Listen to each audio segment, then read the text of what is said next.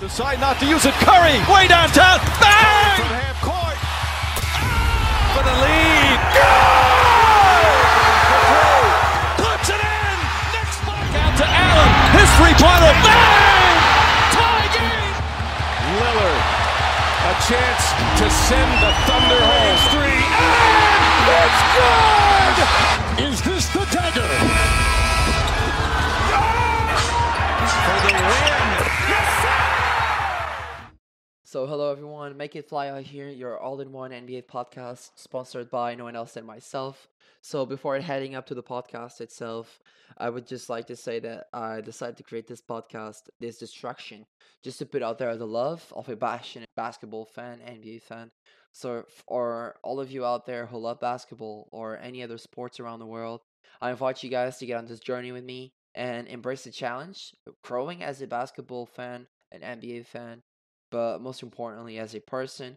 But also, don't forget to share your thoughts with me whenever you feel like it.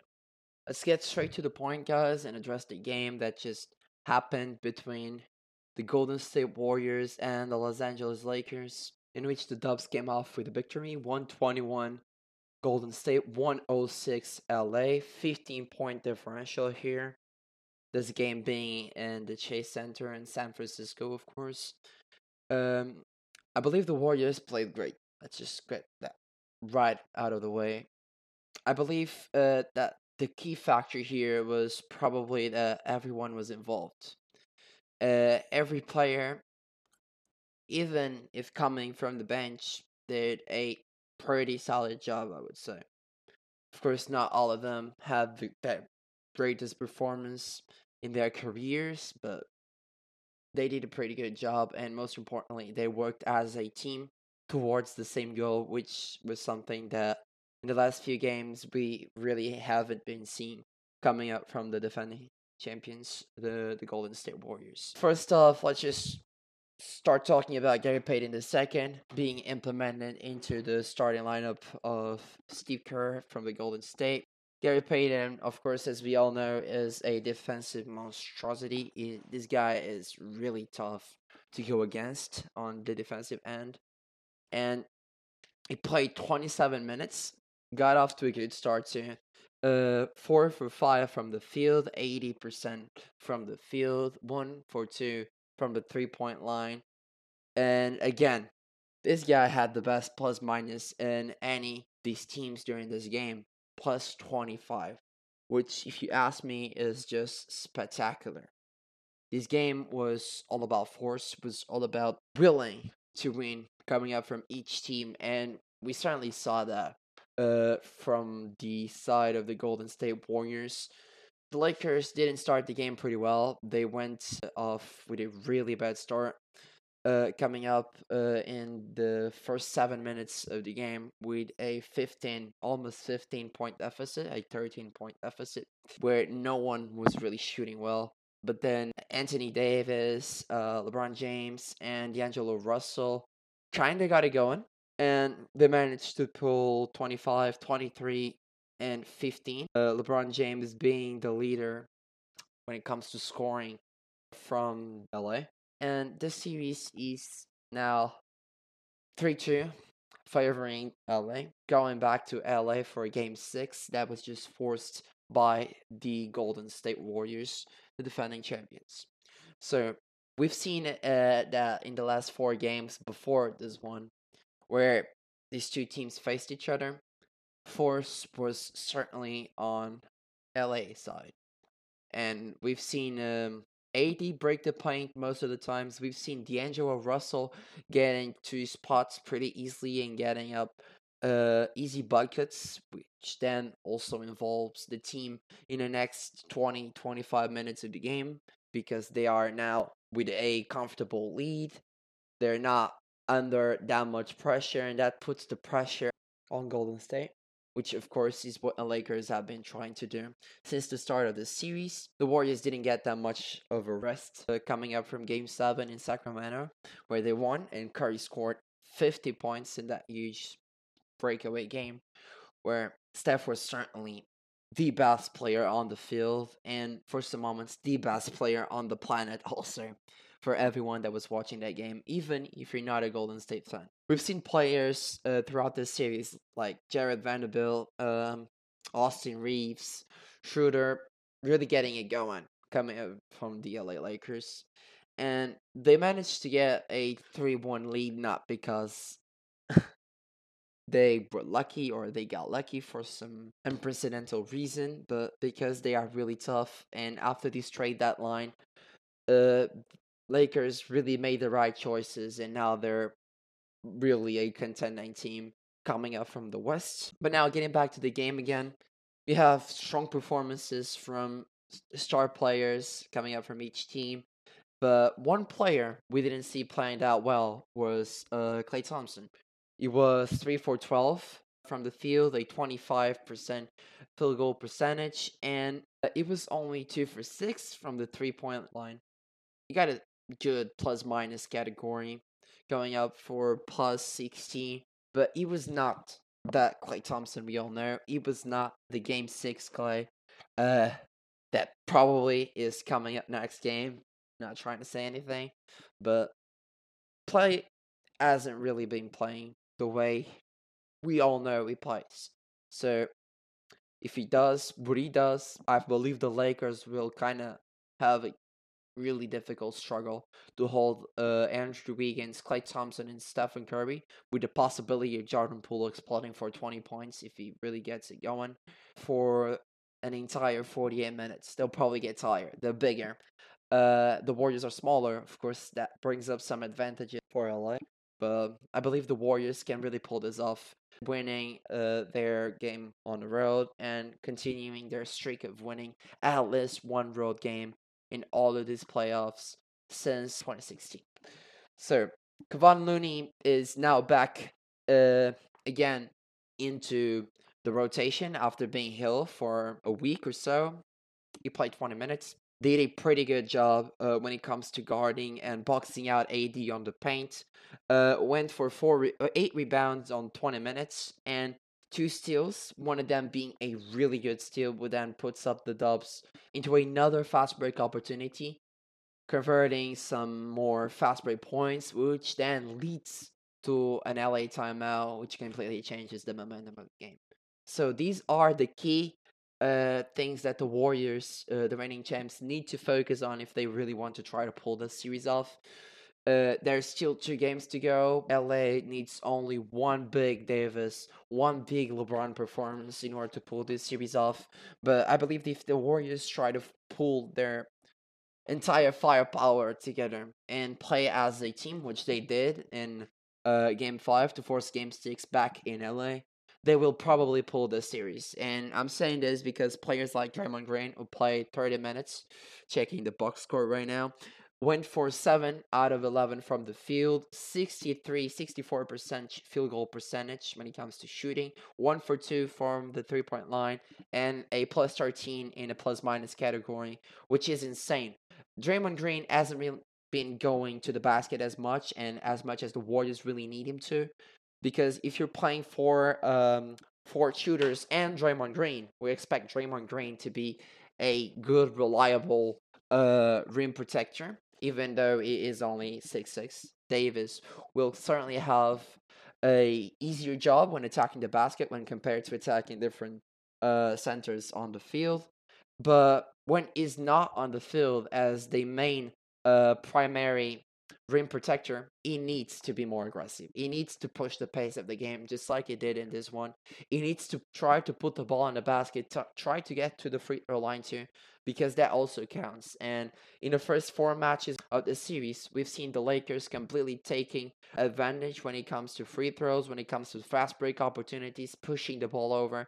And because they're bigger, not faster, but because they're bigger and they're getting mostly all the calls they really want to, which is also something we need to discuss here. They are completely blowing up the Warriors on the free throw line. They are completely blowing up their momentum when it comes to the defensive end, and then that translocates to the offensive end too, where the Warriors can't really seem to get a stop, and they also can't really seem to get their offense and their flow going. Players like Jordan Poole, Moses Moody, Austin Reeves are certainly going to be the ones playing a much more relevant role in the stretch of some of these important games now that the series is stretched up to 6 games. So we'll see who comes up on the right side and who doesn't. But now let's talk about something a little bit different. Let's talk about referees and the way they have been impacting this series all the way from the start. And I'll just start by saying that officiating really hasn't been good at all. We've seen a 15-15 free throw record on this match, which is completely different when compared to the last games. And it's not the Warriors who are shooting more trees or not getting the ball going or not attacking the basket as much. I really believe the referees are playing a major role here. I really believe that there are some moments of the game where the Warriors are kinda of getting it going, kinda of finding their flow when it comes to offensive and defensive end of the floor, but then they are completely striked out by 15-point discrepancy coming up from the free throw line, which is just not normal, which is ridiculous. And this game, both teams attacked the basket. Both teams got the calls they needed to. Both teams got 15 points on the free throw line. And that really has been also one of the main key areas that will probably end up deciding the series in the stretch. Now let's talk about a really important thing too. Matchups. We've seen Gary Payton II basically guarding everyone. He guarded Austin Reeves, he guarded D'Angelo Russell, he guarded LeBron James. Basically, the entirety of the game, he was switching up and defending anyone that he could come across to. He was certainly the best player on the defensive end, alongside with Draymond Green, who also played a major role defending LeBron James, but most importantly, trying to get AD out of his rhythm. I think the Warriors did a pretty good job when it comes to the defensive end, and the Lakers were really struggling with the Warriors' offense. The ball was moving pretty well. The flow was there today. They were passing. They were breaking the paint. They were kicking to the shooters outside, and balls were falling, which is something that really hasn't been going from the 3-point line when it comes to the Warriors the last few games. They were hitting threes, they were hitting shots, they were hitting middies, they were hitting everything, and they were getting to the free throw line because they were attacking the paint too, and because the Lakers needed to fall in order to stop their offense. Anthony Davis had an okay performance tonight, but flopped too much this game. I'm just gonna get it out there right away. Is a pretty good defender, as we all know, probably the best defender on the Lakers side, and Lakers are nothing without their rim protector. Lakers are nothing without AD on the paint. And one thing the Warriors tried to expose on the offensive end was pick and roll with AD, trying to get AD switched up to Stephen Curry, Jordan Poole outside on the perimeter, who then opens up the lane for anyone else who's there, or then helps Jordan Poole to just get by AD in the blink of an eye, attack the basket, get to the free throw line. The Warriors are expected to get back to this game plan again when it comes to Game 6 back on the road in LA. But I really believe that the Lakers are going to do some adjustments here. First things first, they can't let AD stay outside on the perimeter with Stephen Curry or Jordan Poole. He will just get completely blown out on the dribble, or they will get easy pull-ups, because you know that those two guys are probably two of the best shooters of the dribble on the league, alongside Luka Doncic and Damian Lillard.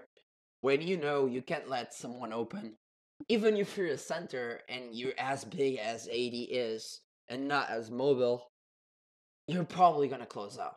And you're going to run off to the 3-point line trying to contest a shot, and that just completely exposes your defense, because you don't have any rim protector on the paint, and you basically open up the other shooters on the sides, because someone has to come up, cover Steph or Jordan Poole when they get by AD. So the Lakers are probably going to switch this up. They're going to do a different pick and roll coverage than we expect. And that's something the Warriors will probably need to adjust during Game 6 if they want to pull this off. Finally, after 7 games on the Sacramento series and then 4 more games here against LA, Jordan Poole got going. Jordan Poole started actually taking good shots, started actually blowing by some players. And although we've seen some sparks of what it was last year in that series against Sacramento that went 7 games in a stretch, he played much better tonight.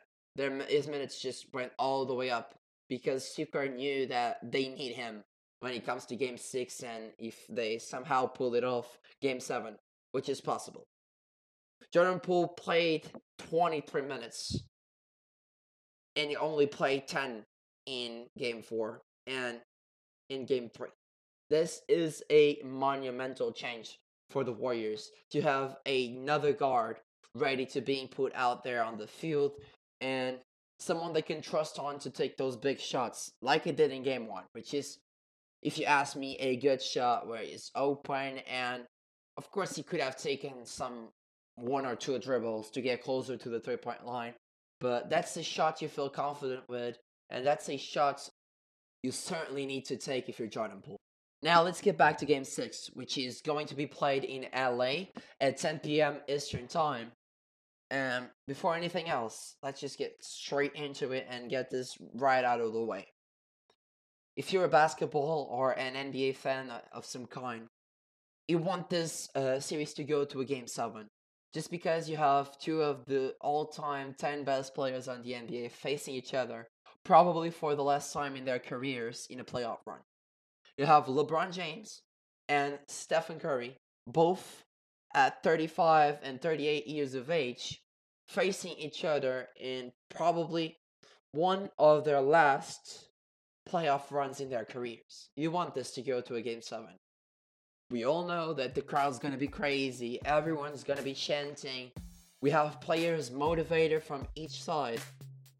So before heading off, I would just like to thank you all guys for standing by, for listening to this podcast. It's the start of something new, the start of something that I've really been thinking about in the last 3-4 months lately.